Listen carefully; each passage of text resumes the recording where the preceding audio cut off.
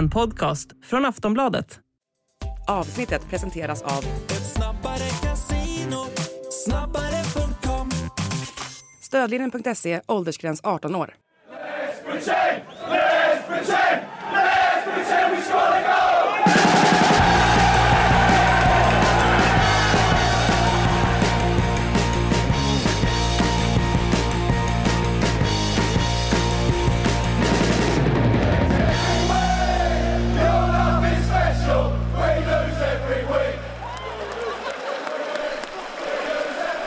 Varmt välkomna till Sportbladets Premier League-podd. Makoto Asari heter jag. Det kommer gås igenom Premier League men också givetvis kvartsfinalerna i FA-cupen. Så det blir både lite av det ena och det andra här efter en minst sagt händelserik helg. Samuel Abrahamsson är med i studion, nu mer i sedvanlig ordning får man väl säga. Ja, jag sitter så länge psyk inte är med helt enkelt. Du vet inte hur man gör ett ljudprov dock, men det är en annan sak. Jag ska inte kasta det under bussen för egentligen. Men bara kör på. Ja, när man får frågan vad åt du till frukost så bryr jag mig inte om vad du åt till frukost egentligen. Nej, nu sågar du mig ordentligt där. Så gjorde jag. Gillar den då. Jag tror jag ska göra. Kör på. Men det spelar ingen roll för Frida Fagerlund är inte på plats i London. Hon är på plats i Stockholm. Här! Ja, det känns bisarrt. Men skönt att se era ansikten för en gångs skull. Och förhoppningsvis innebär detta att jag inte kommer avbryta er idag. Eller jag kan inte lova någonting, men... Nej, framförallt då så har vi hittat någonting positivt med landslagsuppehåll. Att du dyker upp i Stockholm, live och poddar. Bara en sån sak. Det är jag och Zlatan som kommer tillbaka till Sverige under landslagsuppehållet. Ja, okej, resten av hela truppen också. Men, ja. Ja, vi kallade det ju för sig poddens Gary Lineker förra gången. Så det var landslagsuppehållen Zlatan. Nej, men vi går väl igång på det direkt tycker jag. Och då är frågan vad man ska börja med allting som har skett och så vidare under helgen. Men det är väl svårt att undvika något annat än Antonio Contes här. Eller hur Frida? Ja, det är svårt att hitta någon han inte svingade mot i helgen. Han höll ju ihop det ganska bra i sin postmatch interview. Och därför blev man nästan lite chockad när han bara gick loss fullkomligt på presskonferensen.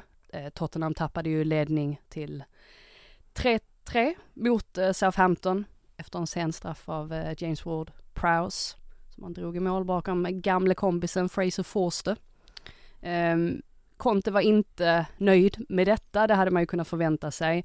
Men att han skulle gå igång så på det viset som han gjorde, han kritiserade Tottenham som klubb och poängterade det här att Tottenham inte har vunnit någonting på 20 år under de här ägarna. Han kritiserade spelarna väldigt, väldigt hårt. Menade på att de inte klarar av att spela under press och stress. Och efterdyningarna av det här har man ju suttit och väntat på lite grann. Och nu verkar det ju som att spelarna, helt förståeligt nog, har svårt att förstå varför han inte sa detta bakom stängda dörrar. Men Antonio Conte känns ju som en man som inte vill vara kvar i Tottenham längre. Och detta är på något sätt hans sanning och han vill få ur sig den innan han försvinner. Men med det sagt så ska han ha haft ett samtal med ledningen och Daniel Levy och sagt att nej men detta var inte specifik kritik mot ledningen, men jag vet inte om jag tror på det så där värst mycket för att som sagt han svingade åt alla håll och kanter. Nej, han sa väl att det var specifikt riktat mot spelarna. Jag vet inte om det gör det så mycket bättre. Att han går ut och kölhalar samtliga, ungefär som jag kölhalade Big Sam här inför starten av sändningen. Så att, det var ändå lite snällare. Jo, det var jag. Nej, men det här var inte med glimten i ögat. Nej, det var ju det som var det har ju Conte haft ibland, men här var det ju verkligen en total mental breakdown när han bara plus att orkar inte mer. Om man ändå säger att det inte har vunnit någonting under 20 år och man liksom kritiserar indirekt Daniel Levys ledarskap och allting, då är det ju inte bara spelarna heller, för han sa ju ändå det rakt. Ja, för han nämnde ju att alla tränare som har varit här innan mig, ingen har lyckats. Ja. Det var ungefär så han sa. Sen så är ju Antonio Conte är ju egentligen ingen tränare för ett långsiktigt projekt. Det vet alla, det visste alla om när han anställdes av Tottenham. Men med det sagt så har han ju rätt i att det har försiggått saker i Tottenham som inte har gynnat dem och kanske framförallt inte gynnade Pochettino som ändå gjorde väldigt mycket av lite resurser. Men han hade också behövt lite mer hjälp, större hjälp med kontraktssituationen exempelvis. reda ut lite mer, få lite mer ordning i truppen. Det fick han inte, så att Conte har ju rätt i det. Men sen får han väl också ta på sig lite av skulden själv också, för att sättet som Antonio Contes spelar på, det har kanske inte fått ut maximalt av den här truppen heller. Nej, som i den här matchen, om man ändå har 3-1 med 15 minuter kvar, så väljer man ändå mer eller mindre backa hem liksom. Och det är Southampton som är jumbon, och man låter Theo Walcott, som man knappt trodde spela fotboll längre, göra 1 mål och en assist. Nu trivs han mot Arsenal, eller mot Tottenham, för han har spelat i Arsenal, men ja, det är som du är inne på, Frida, hela tiden. Så den här säsongen så är det så mycket upp och ner Tottenham hela tiden. De gör en bra match och sen är det alltid 2 steg tillbaka, känner jag. Och det har varit så nästan hela tiden med Conte. Och ja, jag vet inte för tusan om man kan sitta kvar här nu. Nu är det ju ett tag till nästa match, 3 april, Everton borta. Men har han liksom förtroendet hos spelarna, ledare, fans och så vidare för att kunna ta den här säsongen i mål? För de har ändå en viktig avslutning framför sig ju. Det är ju, de slåss om Champions League-platsen. Så och de behöver komma topp 4 liksom. Det är inte så att de inte har någonting att spela för, menar jag. Nej, och jag tycker alltid att man har haft känslan när man har pratat med spelare, och inte minst då Kulusevski, som tycker väldigt mycket om Antonio Conte, hyser väldigt stor respekt för honom. Jag har aldrig fått känslan av att någon ska ha tyckt att Conte har varit problemet. Även om man utifrån sett har pratat mycket om Contes pragmatiska spelfilosofi, att den möjligtvis då inte passar och att den håller dem tillbaka lite för mycket i matcher, vilket gör att de inte vågar släppa handbromsen förrän i andra halvleken. Jag har inte känt av det från spelarna. Särskilt Kulusevski vet jag att han tog upp detta själv i december, det här med att varför spelar vi inte alla 90 minuter? Varför är vi bara periodvis bra? Han tog på sig mycket av den skulden själv på egen hand.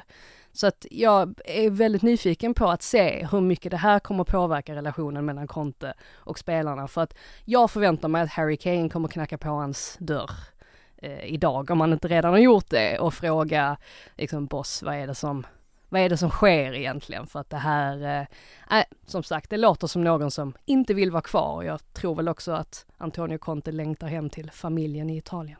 Ja, om vi ska ta matchen som sådan då. Det är till att börja med såklart för ett lag som Tottenham, som har de ambitioner de har och slåss där de gör i tabellen. Att tappa en 3-1-ledning borta mot det här Southampton, det är ju inte bra nog, absolut. Men samtidigt, det är ju flera spelare som ändå kliver fram här, får man väl ändå säga. Pedro Porro som gör sitt första mål här också. Snyggt avslut. Otroligt fint avslut. Det är en Kulusevski som ligger bakom mycket när han får komma in efter då att Richarlison tidigt fått utgå skadad. Kulusevski som också byts ut senare i matchen. Det var ju nästan en absurd första halvlek där det blev 4 skador totalt, 2 i vardera lag. Ja, det var väldigt hackig båda mittbackarna i Southampton, jag vet inte hur allvarligt det är nu, men ändå att det blev ju väldigt hackigt och det var väldigt lång tilläggstid och så vidare.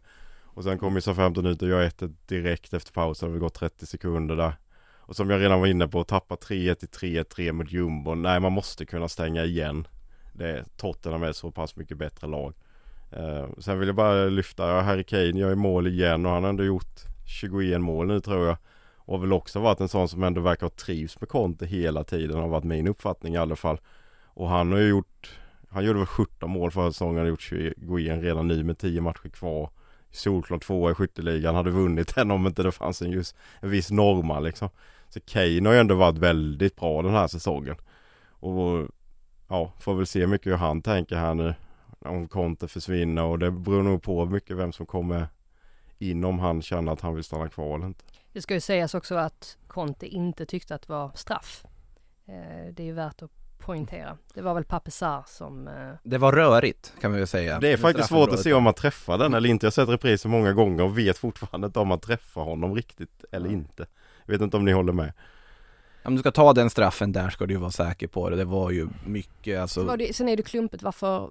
han missar ju helt. Ja, sätt inte i den situationen när man hamnar att det kan bli en straff. Vilket lätt kan bli en sån situation i slutet av matchen när alla bara vill sparka mot bollen och då träffar någon ett ben och sen är det som det är.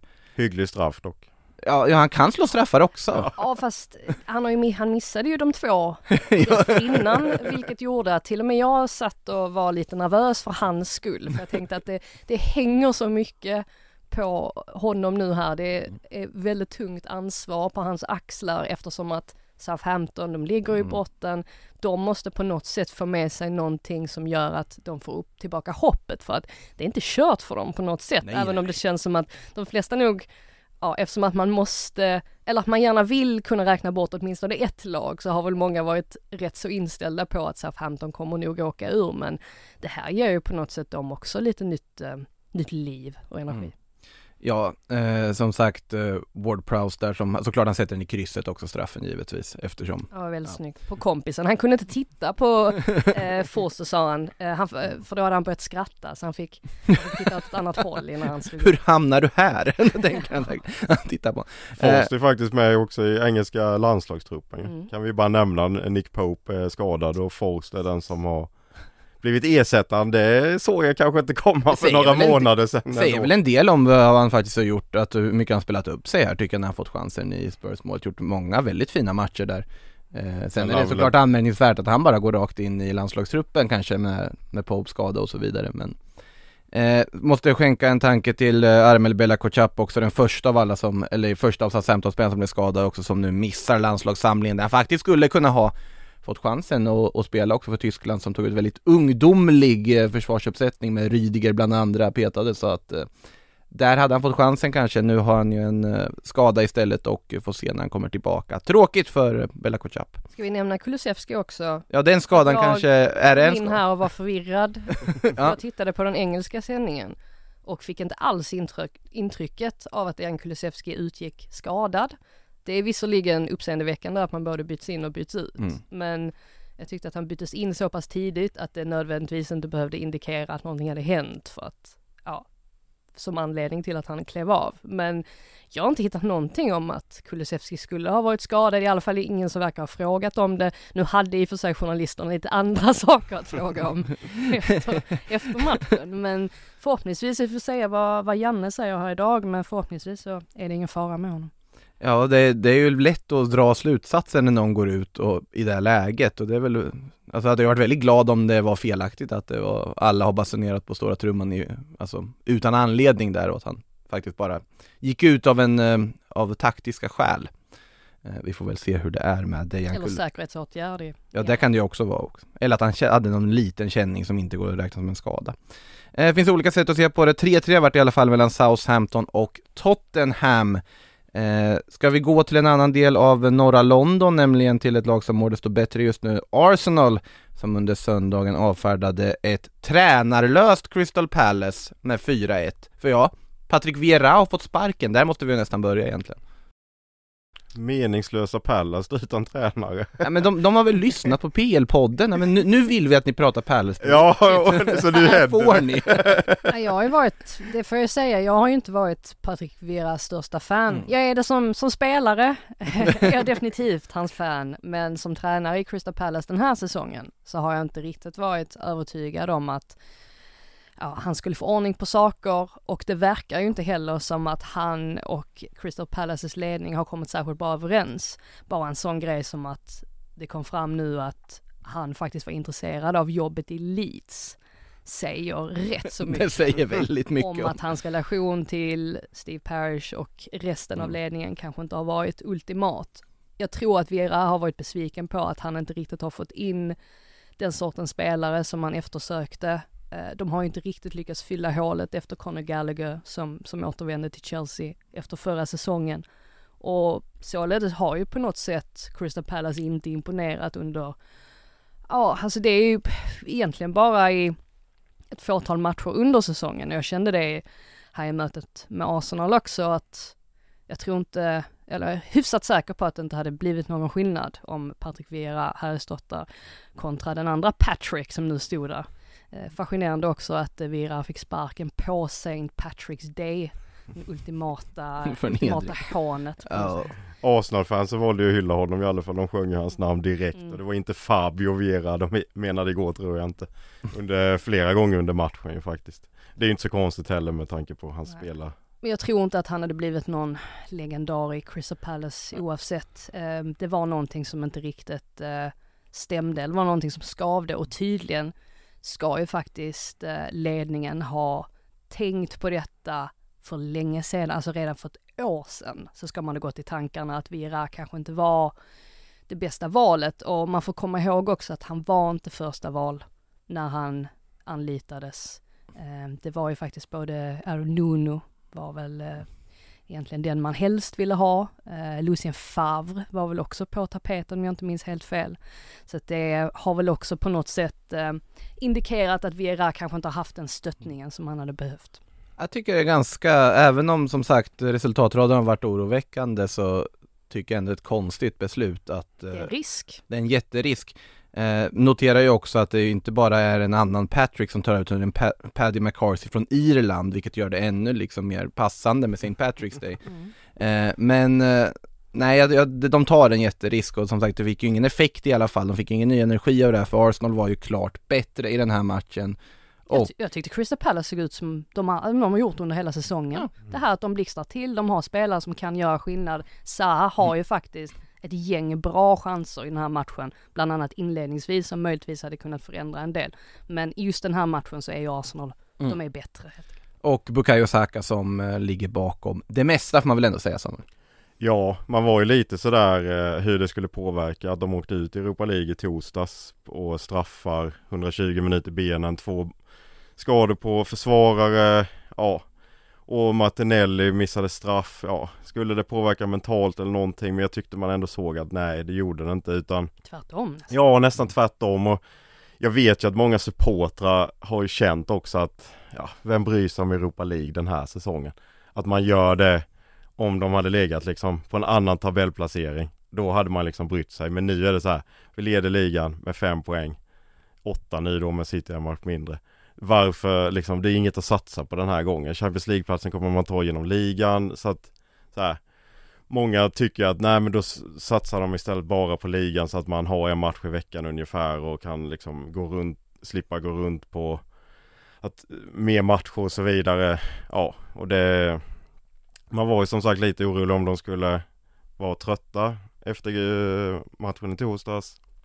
Men nej, jag tycker de var, det var första kvarten var väl Palace ändå så här hyfsat med, men sen tycker jag att Martinelli tog revansch på sig själv, gjorde mål. Saka 2 mål och en assist. Saka också den första spelaren den här säsongen i ligan som har 2-siffrigt i både mål och assist. 12 plus 10 säger en del om vilken nivå han liksom. Sen vem då? Vet du det? Ja, Alexis Sanchez va? I Arsenal alltså. 2016-2017. Ja, sen har väl andra spelare i ligan haft typ Salah och De Bruyne och sånt tänker jag.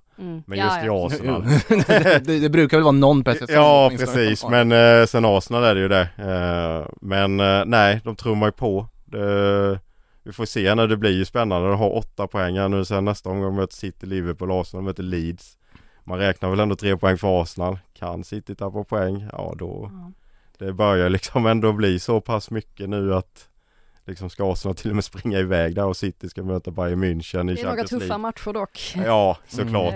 De har ju ett svårt spelschema ska vi lägga till. Liverpool, City, Newcastle, Brighton och så vidare. Men det råder ingen tvekan om att de kan göra det. Det är ju ingen som kan sitta och säga att Arsenal inte kan vinna denna säsongen. Jag vill lyfta fram en annan spelare, Ben White, som var fenomenal i den här matchen. Visst, han hade det lite jobbigt med Zaha vid något tillfälle där inledningsvis. Han kanske inte riktigt fick bukt med honom. Men han var väldigt involverad framåt. Jag tycker att han är den sortens högerback som visserligen är ju naturligt försvarsinriktad för att han egentligen är mittback och han är van vid att spela djupare i planen. Men hans relation till Bukayo Saka blomstrar ju verkligen. Och den har ju utvecklats under säsongen. De har spelat så pass mycket ihop att de på något sätt känner varandra så väl att de kan hitta varandra. Jag tycker det är jättefin väggpassning där fram till Sakas mål. Han är nyttig, White. Han gör det han blir tillsagd att göra. Säger Arteta åt honom, nu måste du börja överlappa. Ja, men då överlappar han. Säger Arteta åt honom att var lite mer tillbakadragen. Ja, men då är han det. Han har varit väldigt viktig den här säsongen. Blev inte uttagen i Englands trupp. Det lär väl hänga ihop med att han lämnade VM av personliga skäl. Det har inte framkommit än vad exakt de här personliga skälen var. Men han är ju en speciell karaktär, Ben White. han gillar inte fotboll för det första. När han kommer hem på eftermiddagen så tänker han inte på fotboll, han tittar inte på fotboll, han bryr sig inte ett dugg. Han lagar lite mat, har han berättat, tycker om det. När jag frågade vad är det för mat, alltså vad gillar du att laga, så sa han middag. Och jag bara, okej, nu menar jag ju specifikt vilket kök. Och då sa han noodles. Och jag bara, aha, okej. Alltså som en stir fry då. Och han bara, ja precis, med grönsaker. Så att han är ju en härlig prick på något sätt. Men han är väldigt udda.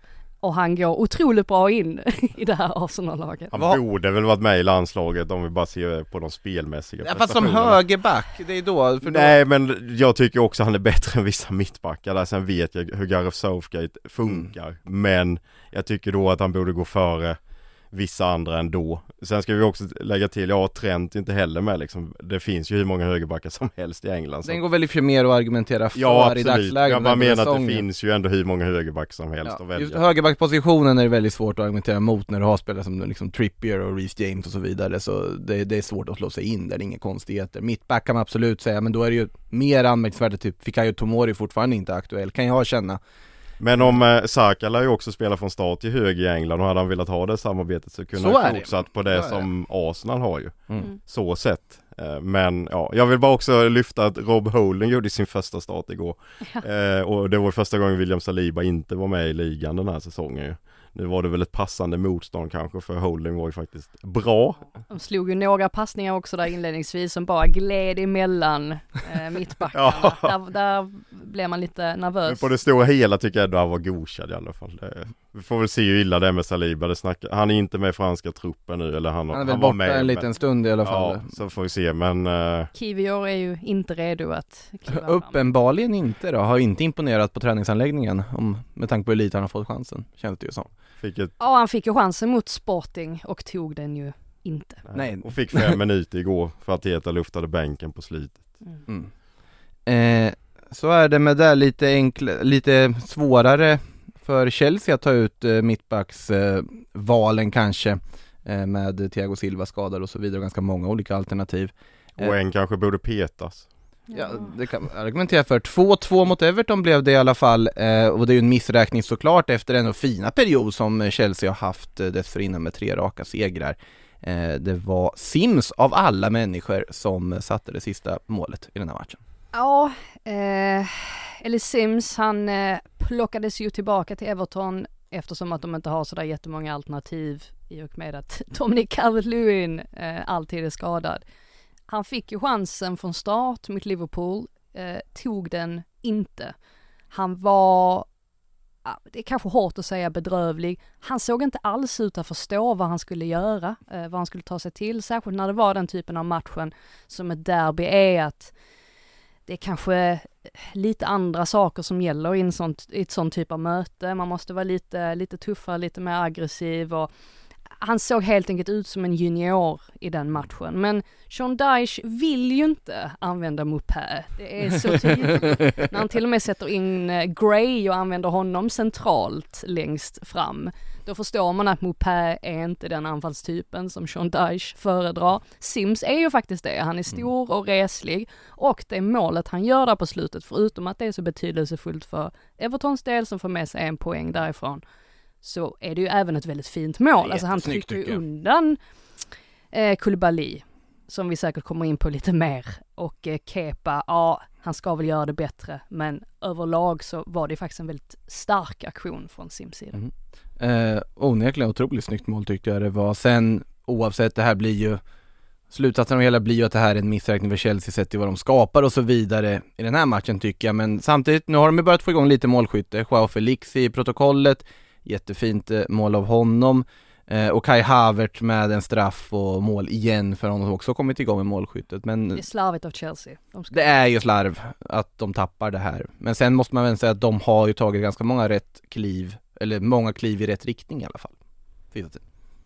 Ja, så är det ju. Men jag tar ju mest med mig då. Jag var inne på det, nämnde det. Men Koulibalys försvarsspel på det där 2-2 målet är ju bedrövligt. Han hade ändå varit, jag kände ändå att både han och Kepa, att de hade liksom steppat upp lite på sistone. Men det här var ju definitivt ett fall tillbaka. Ja, för han har inte haft någon bra säsong. Jag menar när han kom förra sommaren så pratade vi ändå som en av världens bästa mittbackar. Det är ju så han har rankats i Napoli i många år egentligen.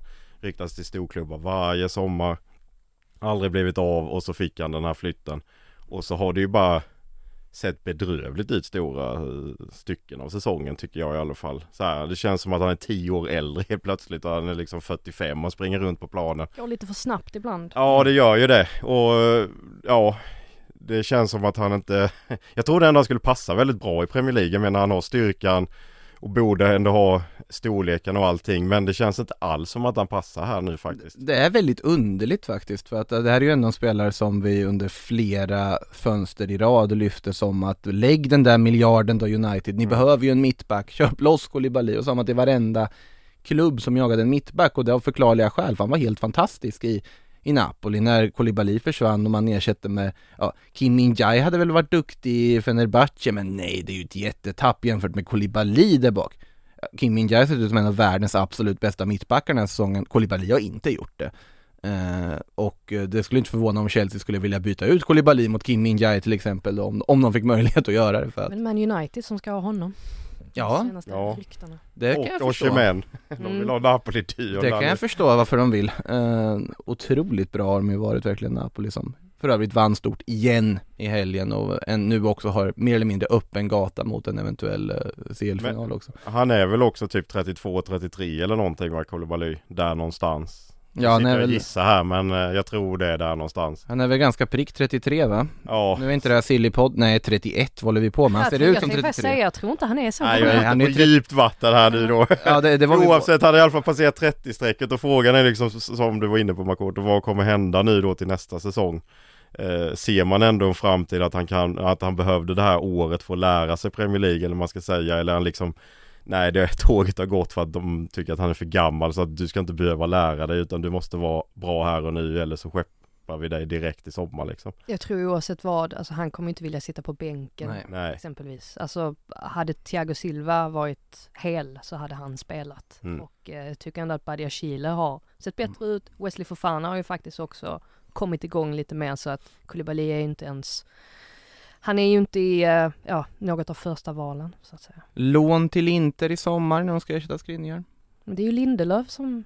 Nej, just det, vi ska ja, men de behöver kanske både en och två mittbackar, för det Frey ska ju också bort, antar jag. Så att det ena utesluter inte nödvändigtvis det andra. I och för sig Inter har ju inga pengar ändå, men vi får väl se vad det blir. Men annars har man ju Badia Chile, Fofana är väl det som man ska bygga det kring framöver. De är ju värvade på sikt för att vara mittbacksparet också.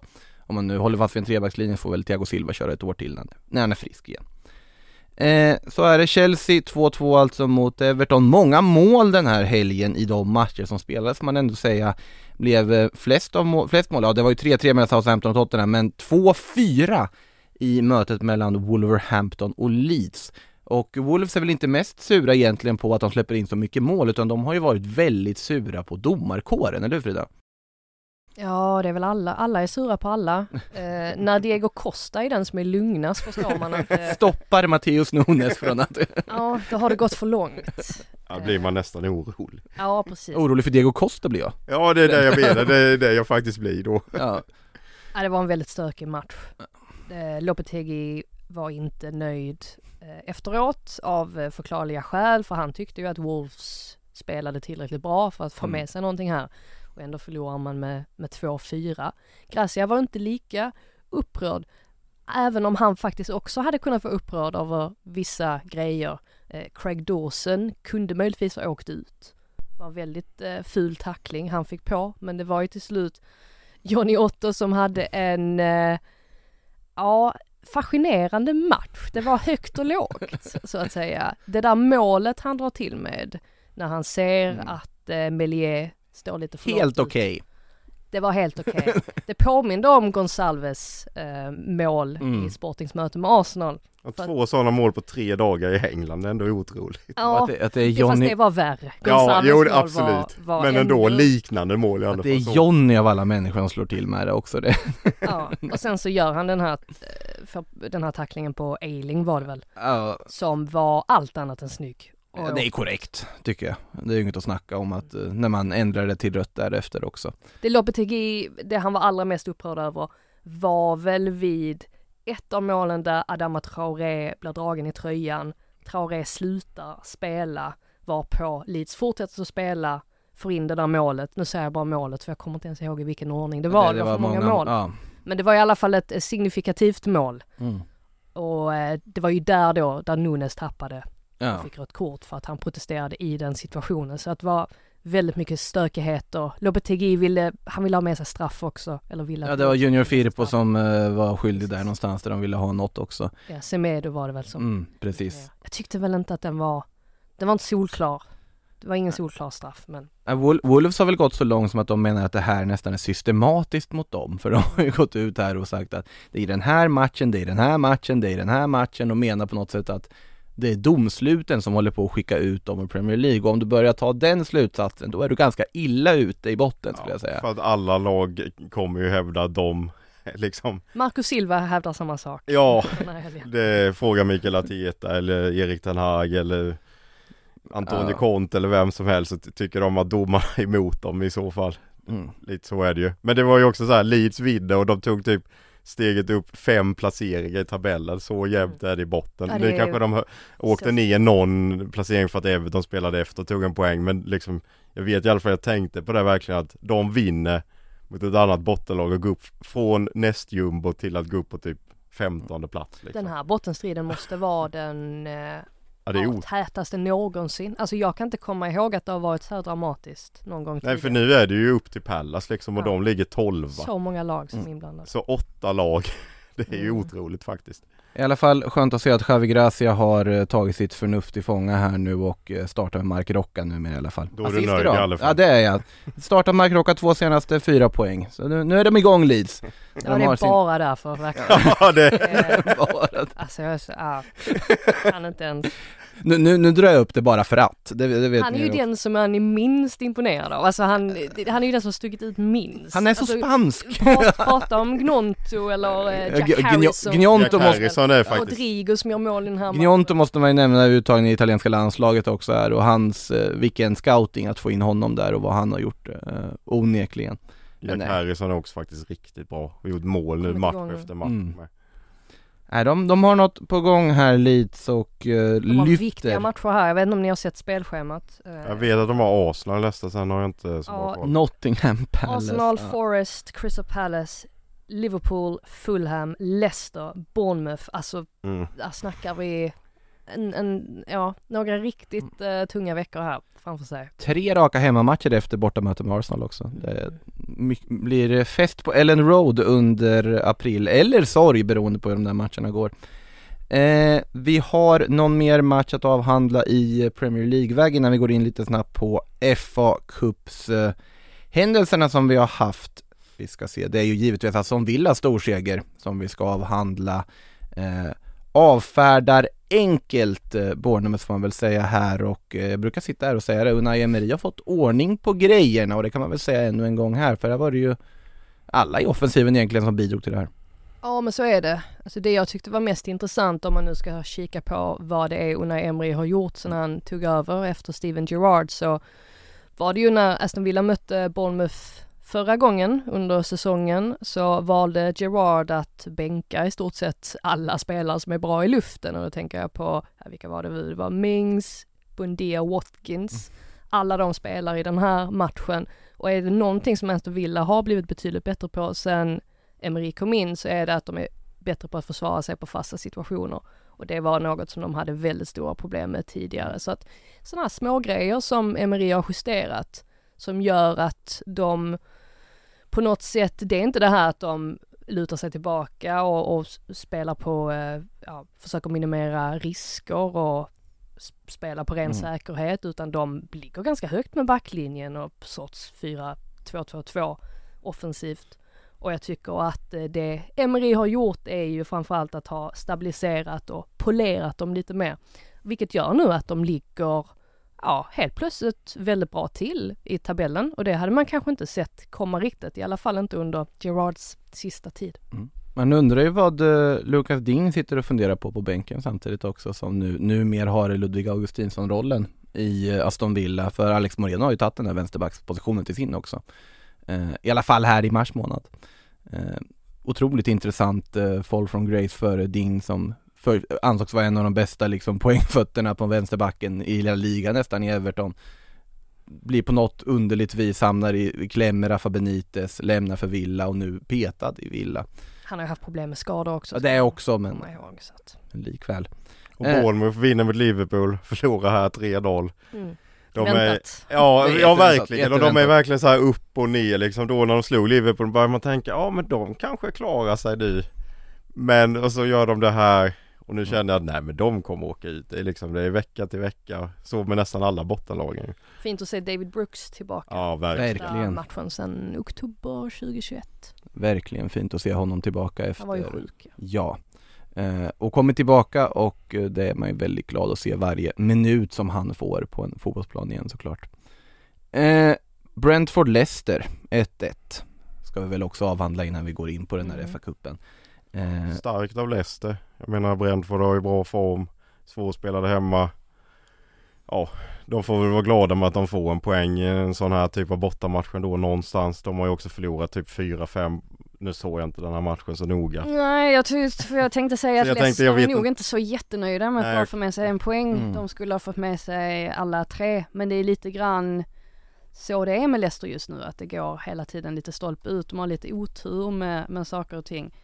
Alltså en grej som man faktiskt reagerade på här, det är ju att Brendan Rodgers har ändå försökt förändra så mycket han kan. Alltså han har testat fram och tillbaka och hans senaste grej är ju att han nu har petat Danny Ward.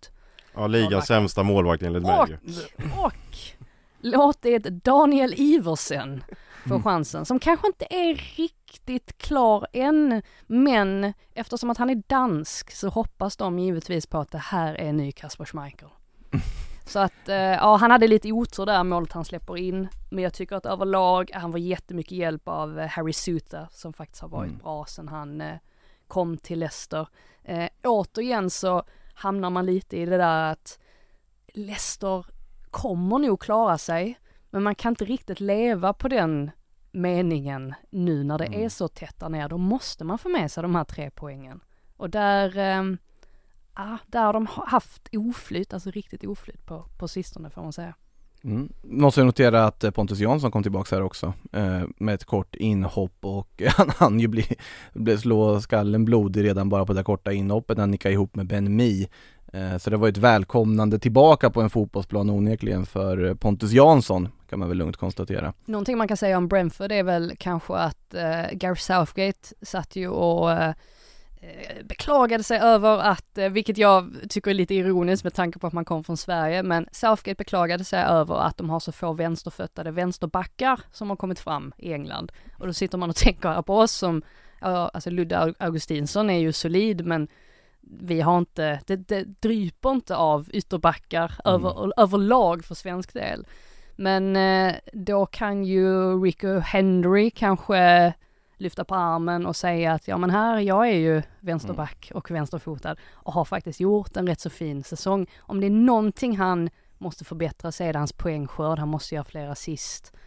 Men kan han förbättra de områdena i sitt spel, då tror jag nog att han potentiellt kan vara ett alternativ för England i framtiden. Ja, det har väl pratats lite till och med om det, att han skulle kunna kliva in möjligt. Försöker väl hypa det själva. Ja, så kan det ju vara i och för sig också. Nej, men absolut. Jag tycker att han är han är rätt så spännande spelare och han är 25 så att han är inte superung, men han har ju utvecklingspotential fortfarande. Tagit jättekliv i år om inte annat. Vidare till FA-cupen då, vi var inne... Nej, hej. Nu hade vi väl en fredagsmatch där en svensk... jag har glömt fredagsmatchen igen! Alltså, vi fick ju skit för någon vecka sedan att vi glömde en fredagsmatch, men nu glömmer vi en fredagsmatch. Men de måste sluta med fredagsmatcherna. Alltså jag glömmer... gjorde 2 mål. Jag glömmer bort fredagsmatcherna, alltså det är helt sjukt. Och såklart finns att glömma den här, Alexander Isak, hallå? Ja, det tänker jag att vi borde då säga någonting om. Alexander the Great, som rubriken löd dagen efter i tidningarna. Ja, det är ju extra välkommet också att han gör de här målen nu. Har gjort 2 matcher i rad precis nu innan landslagsuppehållet såklart ju. Och det första målet är ju faktiskt ett otroligt avslut tycker jag. Han kommer liksom lite fel. Men får ändå så pass kontroll så att ändå få in den i hörnet där. Jag tycker det är så bra gjort. Det var kul, han blev lite förnärmad för att de hade ju Friday Night Football som studion var på plats på arenan. Så att han fick göra intervju efter matchen med Carragher, Neville och Kelly Cates. Och jag tror det var Kelly som påpekade att, eller hon bara sa så här förbi farten, ja det var väl inte riktigt med mening så. Och så såg man på isen han bara, vad visst med mening? Det var klart det var med mening. Det var ju ett jättesnyggt avslut att han var väldigt så. Men jag tror det var med mening för det ser ut som att han liksom kom lite fel men då fick han bara ställa om kroppen. Ja, men han har ju den där förmågan att nästan liksom så här, alltså liksom nästan bläckfiskliknande kunna använda sina långa ben och komma till såna här avslut som kan se ut som att han inte menar, men de är helt menade. Så jag är helt övertygad om att det där gick precis där han hade planerat att den bollen skulle gå. Sen stod han ju för en assist också som var väldigt fin men som det inte blev någonting av eftersom att det målet blev bortdömt för offside. Vad tycker vi om det? Jag har en fråga från Swedish Magpie faktiskt här på Twitter att Elliot Anderson då blir ju berövad på sitt första mål för Newcastle för en offside. Vill gärna höra era tankar kring situationen ur en objektiv synvinkel. Ja, det har kanske inte Swedish Magpie i sammanhanget. Jag tror att den offsiden endast upptäcks om man aktivt försöker hitta ett fel med målet. Är det verkligen så VAR ska fungera? Ja, det känns som en VAR-straff.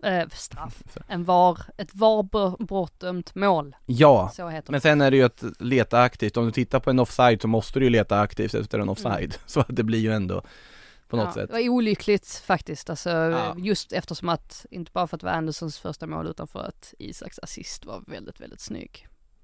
Men de redde ut ändå. Ja, det är ju en hygglig straff där ändå, 93 minuten och bara, det är ju inga tveksamheter. Dundrar in. Ja, verkligen. Det är ju inga tveksamheter alls och det är liksom ändå så skönt att se att han har det självförtroendet och pondusen och allting att bara, för Trippier stod väl med bollen i typ 2 minuter att så här, som att han skulle slå straffen men sen bara gav han det väl till Isak tror jag och då liksom ändå har den pondusen och bara smacka dit den utan några funderingar liksom. Alltså det kändes så självklart för honom och det är liksom också så viktigt att göra i det läget för de här 3 poängen är ju blytunga för Newcastle. Dock ibland undrar jag vem fotbollsspelare hyschar när de springer ut. För att det är väl ingen som har, i och för sig det är vissa som har tvivlat på Isak, men jag känner ändå att de senaste veckorna så har han haft betydligt fler i sin ringhörna jämfört med Callum Wilson, att det är faktiskt lokaltidningarna har skrikit om att han borde starta, att han borde få chansen och varje gång han har hoppat in så har han verkligen visat framfötterna. Så att jag tycker att just nu så har inte Alexander Isak särskilt många motståndare, förutom på planen då, men ni förstår vad jag menar. Ja, nej men det är väl, alltså man måste ju alltid svårt att veta exakt vem, ibland så är det tydligt vem en spelare hyschar, men i det här fallet så är det väl mer bara allmänt, sitt ner, lugna nu, jag kommer leverera för det här Newcastle under våren även om det var en tuffare start. Det är väl något sånt då, antar jag. Det var för mycket känslor där givetvis också såklart med tanke på hur viktigt det här var för Alexander Isak om inte annat att få bli matchhjälte på det sättet. Ja, och för Newcastle som vinner en match dessutom och ändå fortsatt är med i toppen. Och nu från och med nu så borde jag börja med fredagsmatcherna. Men jag tycker de ska bara lägga ner det här med fredagsmatcher. Det är väl det som är... Det är någonting andra ligor får hålla på med helt enkelt. Ja, men det var ju... skönt att sprida ut dem också så att man kan se alla. Ja, men för borta fans, för fredag. Men sen nu, den här omgången kanske det var med för att de inte kan ha någon på måndagen till exempel och så var det FA-cupen och sånt. Jag vet att det var väl, i Spanien har det varit en jättediskussion med fredags- och måndagsmatcher där det till och med var... Ja, det var någon arena som de hade någon sorts begravningsceremoni för att La Liga hade valt att lägga en match på en fredag istället. Ja, det här är ju nytt. De har ju inte, hur länge har detta pågått? 4-5 år som de har haft fredagsmatcher. Det är en superlänge, kanske lite längre sen. Det är inte jätteomtyckt dock bland supportrar och så vidare att ha just det av diverse skäl. Det är ju faktiskt ofta en skitmatch om man får säga så. Och det är väl just det. Lite sämre lagen. Men det är väl den aspekten också. I Spanien var det där som var diskussionen att varför får aldrig Real Madrid och Barcelona fredags- eller måndagsmatcherna och så är det typ Celta Vigo och Elche och sådana som konstant spelar fredagar och måndagar. Ja, men det som är bra med fredagsmatcher är ju att, för de har alltid studio så här i Sky och då får ju på något sätt de lagen, nu får ju Newcastle mycket uppmärksamhet ändå, men Nottingham Forest i det här fallet men så är det får betydligt mer uppmärksamhet än vad de kanske hade fått om de spelade 3:00 på en lördag. Men då hade de inte ens visat nej exakt, de hade inte fått den uppmärksamheten. Så Nej, men en debatt i alla fall om det där och vi i PL-podden konstaterar att nu ska vi inte glömma fredagsmatchen mer. Det är bra skönt för alla Wolves-fans som var förbannade efter förra gången att det var uppenbarligen inte riktat mot Wolves. Nej, Man glömmer den här det var bara fredagsmatchen i sig. Det är inte om koncept som störde. FA-cup då, om vi går dit. Bra Samuel att stoppa mig där från att göra samma misstag igen. På tal om att vara arg på domare, Alexander Mitrovics, han kan man väl lugnt konstatera var i blickfånget när United vann mot Fulham med 3-1. Christian Sigurdsson frågar: har någon gått från hjälte till syndabock så snabbt som en viss serb igår? Ja, det har väl säkert hänt, men det var ju anmärkningsvärt fall from grace, from hero to zero för Alexander Mitrovic. Ja, och varför är William den som lugnar ner Mitrovic? Bara där har det ju gått snett. Om vi nu ska gå in på som i Costa Nunes-fallet, så var det ju samma sak här, att det känns helt omvänt att det ska vara på det viset, och att Marco Silva är den första som får rött kort dessutom. Alltså William var väl den sista egentligen. Alltså Marco Silva fick väl rött för att han försökte knuffa bort domar från varskärmen eller vad det var. Ja, han hatar ju Chris Kavanagh, så är det bara. Och han tog upp hans namn, eller nämnde honom i namn på presskonferensen efteråt. Han är trött på Kavanagh. Han tycker att de får honom hela tiden och att han alltid gör fel när de har honom. Men att han ska få titta på skärmen i alla fall. Det tycker jag väl, när det är en sån uppenbar situation. Det är svårt att argumentera mot det röda kortet liksom, i det här läget. Det var ju uppenbart att William tog behanden i den situationen. Ja, och då är det röda kortet ganska lågt på William också, i och med att han stoppar en boll från liksom hitta in. Och sen då Mitrovic som väljer att vara lite för fysisk mot domaren i sin utskällning av honom. Kan man det är ju faktiskt bedrövligt. Alltså, ja, Fulham hade den här matchen som en liten ask. Ja, spelade faktiskt bra till utvisning ju. Ja. Och hade till ledningen. utvisningarna. Ja, utvisningarna. Och liksom Mitrovic vet ju mycket väl att bara du touchar domaren egentligen så får du typ rött kort. Ja. Alltså det är så det är. Man kan diskutera om det är rätt eller fel. Fernandes fick inte det då. Nej, jag vet. Det såklart såg jag också på Twitter igår att han inte fick det med var inte lika. Nej, men det där är ju, det var ju, man har ju sett många som diskuterat det, Bruno fick ingenting för det där, men Mitrovic halvt armbågar ju till domar på ett helt annat sätt. Ja. Sen tycker jag absolut att Bruno Fernandes skulle ha fått en bestraffning för den knuffen mot linjedomaren. Ja, men det är en helt annan grej än vad det här var, skulle jag säga. Jag bara menar att de är väldigt beskyddade där och spelarna vet ju det liksom, att du ska inte ens röra dem för att då åker oftast det röda upp liksom. Ja, han kommer ju få matcher. Och flera matcher. Hur arg du än är så liksom måste du ju ändå kunna behärska det lite i alla fall. Sen är ju det här Alexander Mitrovic. Absolut. Det är ju på något sätt honom hela den här matchen. Det är honom som karaktär, som fotbollsspelare. Har ju också haft det tufft nu sen VM. Jag har ju knappt gjort ett mål, så fick han göra det här nu idag. Solomon har ju stulit hela rampljuset där. Ja, men han var bänkad igår ju faktiskt. Vilades väl eftersom det var cup. Men en kvartsfinal borde man inte. Men jag såg att du pratade om 10 matcher till och med. Eller att en del tyckte det. Jag vet inte, 10 kanske jag tycker ändå är dock lite. Det är alltid samma människor som som drar till. Alltså 3 matcher kan jag tycka räcker. Om man ska ta en jämförelse, det enda jag kommit på rakan som har fått 10 matchers avstängning för, det var när Pepe borrade in dobbarna på Casquero i Real Madrid Getafe för typ 12 år sedan. Jag vet inte om ni minns den, när han stod och använde Casquero som en dörrmatta. Den gav 10 matchers avstängning. Men jag tycker ju snarare att det är Fulham som ska stänga av honom i 10 matcher. Ja. Nej, men det är ju att han har ju orsakat Fulham mer skada på något sätt än någon annan. Alltså han har gjort att de på något sätt kastade bort en gyllene chans. För det här är ju inte en handling om att någon har gått in för hårt i en duell eller på något sätt gått för långt i sitt försök att göra något bra för laget. Här är det ju Mitrovic som spårar ut på eget bevåg. Ja, och det var inte ens han som var inblandad i situationen. Han skulle ju bara ha hållit huvudet kallt. Men det är för mycket begärt kanske när det gäller honom. Sen att det är Sabitzer som gör det där målet. Alltså det är så snyggt. Är väldigt snyggt. Det var oväntat. Ja. Är det otroligt vacker klack från Sabitzer och som sätter då 2-1 och sen är det ju Bruno Fernandes som sätter straffen innan den 2-1 och även då slutresultat definierande 3-1 på. Men det är ju tydligt att Man United ställer upp med ett mittfält med McTominay och Sabitzer. Det är inte riktigt samma sak som Casemiro och Eriksen eller Fred till och med, eller vem det nu än är. Han kom ju in sen i alla fall, Fred. Det är inte riktigt den balansen kanske som man är ute efter. Känns ju en sån här match som man hade velat se en spelare som typ Pelistri få lite mer spel till. Det är Lang eller något sånt där också. Nu gick de ju vidare och såklart kuppen är jätteviktig för United också för att ta en titel, men lite överraskad ändå över. Och ingen Lindelöf. Nej, det är inte det heller. Det är tydligt var han står i hierarkin, tyvärr. Ja, blir det ingen flytt i sommar så blir man ju väldigt förvånad. Ja, han behöver ju speltid. Jag fattar att Maguire också ska få sin speltid, men jag menar, hade väl kunnat våga köra både Maguire med Lindelöf. Jag menar, de har gjort jättemånga matcher innan tillsammans. Men det är väldigt tydligt att Lindelöf, Ten Hag, han vill inte ha honom kvar egentligen. Fast han vill ju det, för han vill ha backupen. I hans drömscenario så är Lindelöf nöjd med att sitta i den här rollen, vara en viktig figur utanför planen och vara bra för truppen. Jag hoppas det är för Lindelöfs egen skull snarare än Uniteds skull som Lindelöf kanske skulle behöva flytta på sig. Det är väl så man får se det. Ja, jag hoppas ju att Lindelöf inte är nöjd med det här. För att ur ett svenskt perspektiv så skulle han må bra av mer speltid. Men också så här, det är ju inte ett svenskt landslag om vi inte pratar om att vissa spelare som är bärande har lite problem med speltiden. Det hör ju till ett svenskt landslag. Så är det ju, men Lindelöf hade ju också kunnat gå redan i januari till bra klubbar och varit ordinarie i vår, tror jag till exempel. Men nu sitter vi här och han är typ 5:e valet, för Luke Shaw går också före.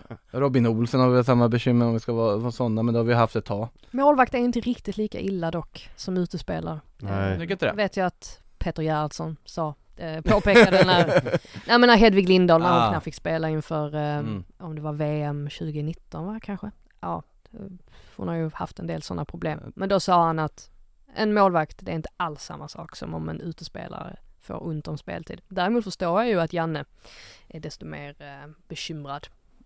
Ja, men Janne pratade ju också om detta med både Langa och framförallt Lindelöf, att han sa att det inte är bra. Så framåt ser det ju ändå lite bättre ut för svensk del. Jag tänker Gyökeres är i stor form och Isak i form. Kulusevski kanske inte i toppform, men han får ju spela. Ja.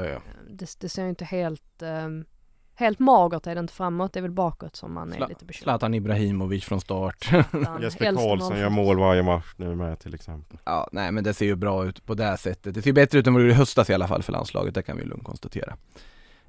Vidare i FA-cupen, det var ju som sagt kvartsfinaler som spelades. En annat Manchester-lag hade det desto mer komfortabelt får man väl ändå säga. Nu vart det komfortabelt för United i slutändan ändå. Men City som avfärdade Championships svar på Manchester City får man väl säga, Vincent Kompanys tiki-taka Burnley med hela 6-0. Jag är så besviken. Nej, men jag satt och tänkte att Burnley kan nog göra någonting här, tänkte jag. Och de startade matchen väldigt bra också. Man tänkte att här händer det grejer. Ja, och sen leder City med 2-0 i halvtid för att Haaland har gjort 2 mål. Det är så det brukar gå på något City har ju bara gjort 13 mål förra veckan och Haaland gjorde 8 av dem. Så att det är ju nästan absurt. Notera här att Burnley han ändå skrapar ihop 420 passningar i den här matchen. Det är ganska bra siffra för att förlora. Det är inte som Burnley när City mötte de förra gången. Och som sagt, jag var riktigt imponerad. Alltså där inledningsvis tyckte jag särskilt så här Nathan Tella utmärkte sig. Det var riktigt bra sista tiden. Det var ju många som blev chockade. Alltså redan i premiären var det Hull de mötte, möjligtvis Championship-premiären.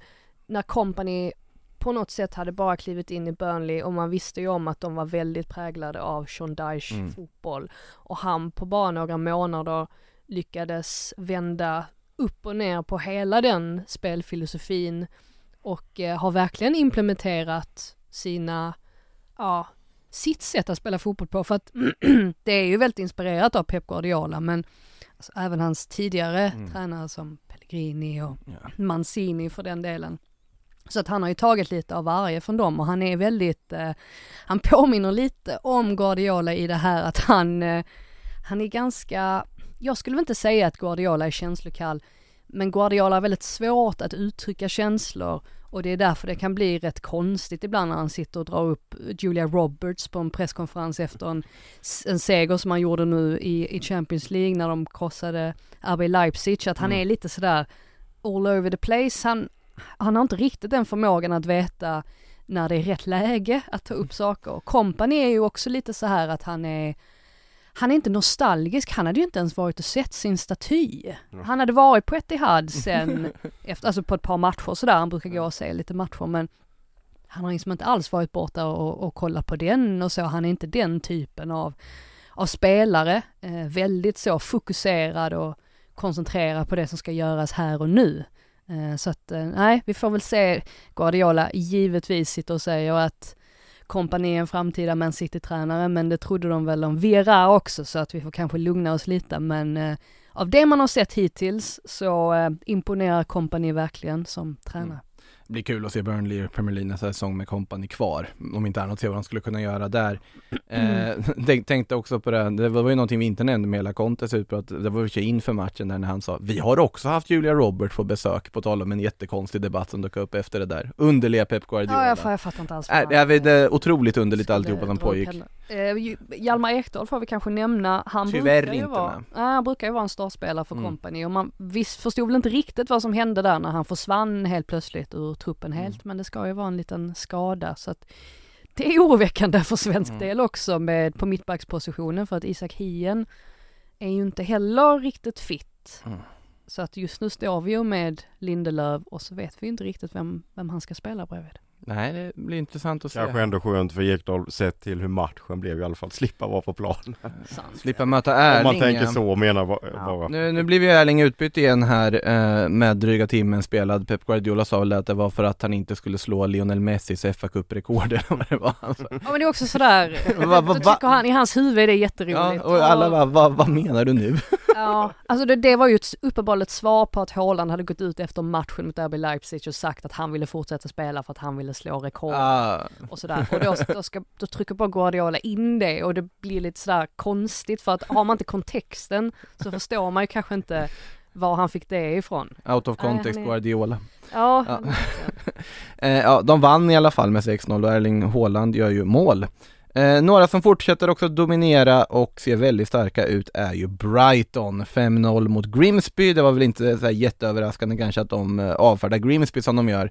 Men ja, man måste ändå hylla en spelare som till exempel Evan Ferguson som, det är en juvel de har hittat där.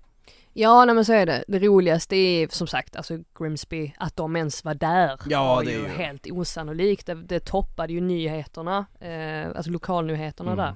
De ligger alltså på 15:e plats i League 2, ska vi komma ihåg. Slog ut Southampton i förra omgången. Precis, och efter att de slog ut Southampton så toppade lokalnyheterna. Var tvungen att se dem då, för jag tänkte att nu kommer det vara mycket Grimsby, och det var det verkligen. Så att det har ju betytt mycket för Grimsby att de har gått så här långt, men att de skulle slå ut Brighton, det trodde man väl inte.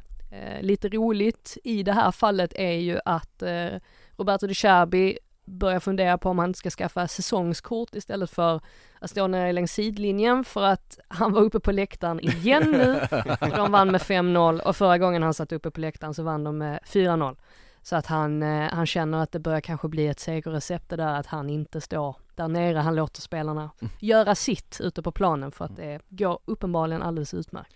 Robert Sanchez tillbaka i mål med, kan vi bara notera. Ja, men det är cup nu, så roterar de in honom. Stil är ju uppenbarligen första valet. Ja, Sanchez var dock med i landslagstruppen. Ja, det är klart han var. Kepa också, för övrigt. Men ingen De Gea, antar jag. Nej, det var väl Kepa, Robert Sanchez och Raya, om jag inte minns fel. Så det är rakt av Premier League. Nej, men Simon skadad. Ja, okej. Men De Gea alltså petad trots att det är en ny förbundskapten. Jag tycker ändå att De Gea är en av Spaniens 3 bästa målvakter. Men med fötterna som... Jo, men vad fan. De har tillräckligt med fötterna där ändå. Han är bäst på att stoppa bollar. Jag tycker inte Robert Sanchez ska vara där till att börja med. Nej, han är bäst att stoppa bollar av alla de målvakterna de har. Det fanns i och för sig väldigt mycket lovande i den här spanska landslagstruppen, måste jag säga. Var väl otroligt, men det var 11 kvar från VM-truppen, tror jag. Jag gillar ju David Raya, så jag är på hans. Men De Gea borde ju varit med istället för Robert Sanchez till exempel.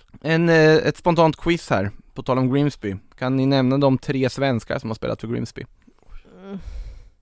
Antagligen inte. Martin Pringle är en av dem, 2002, 2 matcher. Charlton-legendaren. Ja. Och sen har vi Ludvig Öhman, han som tidigare var i Kalmar och även i Japan en sväng. Har gjort en session i Grimsby, och även Sebastian Ring. Ja, just det. Sebastian Ring var den jag mindes och därav att jag googlade detta. Men vad märkligt att det har helt... Nej men Sebastian Ring, Ludvigamen hade jag missat. För det här är ju nutida exempel. Förutom Pingle då, det var ju ett tag sedan. Ja, det hade varit elakt om att ha jättegamla exempel här och slänga upp ett quiz. Det var ändå spelare man på något sätt minns i nutid. Min pappa gör detta så ofta mot mig när han ringer upp. Eftersom att jag var i Coventry tidigare i veckan. Vilka svenskar spelat i Coventry? Men det får du ju lägga en arbetsdag på att lista alla. Måste man sitta där. Ja. Men jobbar inte du med det här som man får så fort man inte kan svara på någonting? Du ska ju kunna sånt här. Nej, jag har inte koll på vilka 3 svenskar som spelat i Grimsby Town genom åren. Ludvig Öhman var där. Han gjorde 30 matcher till och med för dem i alla fall. Det gamla Nagoya-backen. Jag fick vi in honom också. Nu en FA-cup kvart till att avhandla, och det är ju för att Sheffield United, The Blades, är vidare också, och de tvingas ju möta City väl också till och med, blev lottade mot dem. Ja, en speciell match för Tommy Doyle får man säga, som ju har sina gamla anor. Han är utlånad från Manchester City, och både hans farfar och morfar representerade Manchester City på 60-talet, och är det Mark Doyle han heter? Förlåt, det kan vara fel, men jag tror att det är Mark Doyle, och jag tror att Mark Doyle var hans farfar, eller är hans farfar, och att han avgjorde FA-cupen, eller sköt hem FA-cupen till Man City 1969. Återigen, ta mig inte på orden, men jag tror att det är så det ligger till, så att en speciell match för Tommy Doyle framför. Mike Doyle, ja, grandfather. Tidigare. Så jag sa Mark, men det var nära. Du var mer rätt än vad jag hade varit på det här i alla fall. Men jag det stämmer, City, Sheffield och Brighton mot United, så det lutar väl åt ett Manchester derby i finalen, får vi väl ändå säga. Nu måste jag kliva in här. Så kan du inte säga. Du måste säga Sheffield United och Manchester United i det fallet. Annars blir det... annars säger man Sheffield och då får man då kan det vara får man några Wednesday-supportrar på sig med kanske. Ja, det är Sheffield United och Man United. Så är det. En till detalj angående vår vän Doyle här också, som jag noterar via Wikipedia, att hans morfar hette Glyn Pardo och också spelade i City. Men det sa jag ju. Ja, det sa du. Det missade jag när jag skulle leta upp. Jag sa både hans farfar och hans morfar spelade representerade Man City. Vet du vad? Jag tror det är jag som börjar bli trött och så gå till frågor. Ja, jag tror det. Så är det. Då ska vi se, vad har vi för frågor till att börja med? Ja, vi kan ta något om City, för Kalle Lolk här har frågat: tror ni att City klarar att satsa mot ligan och CL och FA-cupen? CL är väl huvudfokus för City, tänker jag. Ja, CL är huvudfokus, helt klart. Jag tror att det är det för de flesta. Det verkar till och med vara det för Erling Haaland, även om han inte har vunnit Premier League. De är superfokuserade på Champions League. Och det är ju helt förståeligt. Pep Guardiola förstår att om han lämnar England utan att ha vunnit Champions League, så är det på något sätt som att något fattas. Även om han har vunnit så mycket i England, så måste han ha den där sista titeln för att han på något sätt ska... för att cirkeln ska slutas helt. Med tanke på alla pengar han också liksom har fått och bara kunna investera i precis vad han vill ungefär, så är det ju ett underbetyg om man inte vinner CL på ändå rätt många år som han har varit där också. Och sättet de har fallit på också hela tiden, att det har egentligen inte varit att man sitter och varit för dåliga, utan det har varit såna här grejer som att antingen har han övertänkt, Guardiola då, tvikat på någonting taktiskt som inte har fallit väl ut, eller så har de haft lite oflyt också, får man säga. Så att i år är det kanske året där det händer. Det har jag i och för sig sagt de senaste 6 åren, tror jag. Men nu känns det ju verkligen som att de har chans här ändå. Väntar ju i och för sig en väldigt tuff match här. Jag tippade dem inledningsvis, men har ändrat mig på vägen, kappvändare som man är. Och det är väl mest på grund av att man sett hur dåliga Real Madrid har varit i ligan. Och då brukar det insinuera något annat. Jag har hållit fast vid ursprungstipset, för jag tänker att jag kommer reta mig om de nu faktiskt ska vinna. Så har jag inte. Men de hamnade ju lite på fel sida, eller man ska kalla det ändå. Rent så här på pappret så är ju liksom Bayern och Chelsea eller Real tuffare än den andra sidan, för där ser jag egentligen bara Napoli. Värsta tänkbara scenariot för City är väl att göra det strålande nu, slå ut Bayern München, slå ut Real Madrid, och så förlorar de mot typ Benfica i finalen. Ja, eller Napoli. Ja, eller Napoli. Eller Inter, som vet hur man vinner utslagsmatcher. Men det beror väl också på lite med om liksom Arsenal fortsätter vinna i ligan hela tiden. City tappar någon poäng här och där, fortsätter, och det avståndet fortsätter växa, man är kvar i CL. Då blir det nog ännu tydligare att CL det är där att man till och med kanske vilar någon spelare i PL och så. Det borde de i alla fall, så borde de tänka. Apropå det där hur det blir då i ligan, ska väl ta en sista fråga från Larsa här.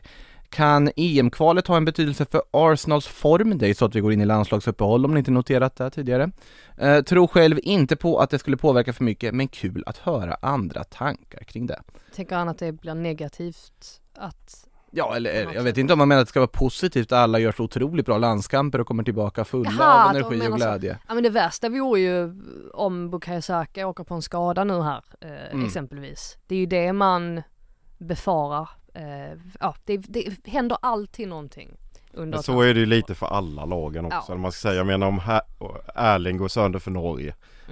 Alltså, eller De Bruyne mot Sverige för Belgien. Alltså det är ju lite så för alla. Och jag menar, Ben White är inte med. Ingen av brassarna är med i Brasiliens trupp till exempel. Saliba står över. Jesus är nog jättenyttigt att han får 2 veckor bara träna för fullt. Och så här tänker jag. Martinelli har spelat jättemycket. Han var inte med i Brasiliens trupp. Får lite vila. Så att det beror ju alltid på hur man ser det. Jag tänker mer lite att de var inne i ett sånt bra flow. Ja. Att det är det som... Ja. Det är klart att det kan stoppa upp. Men det är ju även, jag menar, City också en rätt bra strik just nu. Så att, jag tänker att det är väl... Alltså är du ett bra lag och en bra form så tror jag inte det är så farligt faktiskt. Nej, vi får väl se vad som händer. Det är som sagt landslagsuppehåll som väntar. Mycket kan ju hända då. Alla Premier League-klubbar sitter säkert och håller alla tummar och tår för att spelarna ska spela så lite som möjligt, slita så lite som möjligt och framförallt inte skadas. Med det sagt har det blivit dags att runda av dagens Sportbladets Premier League-podd. Stort tack Samuel, stort tack Frida, kul att ha dig här på plats. Alltså det är 1000 gånger roligare att podda när man sitter i samma rum. Vad gör du i England då? Var här och podda istället. Flyga hit varje måndag. Ja, där sitter jag och man får huvudvärk för att man är så här. Får argumentera. Man inte ser någon, alltså man pratar ju rakt ut i tomma intet och man hör lite svajig lina. Och, nej, det här var underbart. Ja, härligt. Det hoppas vi att vi får göra igen snart. Och vi hoppas ju såklart att vi får göra med Patrik Syk snart också, som kommer tillbaka för eller senare inom snar framtid också, ska ju tilläggas. Med det sagt, stort tack alla lyssnare också och på återhörande. Du har lyssnat på en podcast från Aftonbladet. Ansvarig utgivare är Lena K. Samuelsson.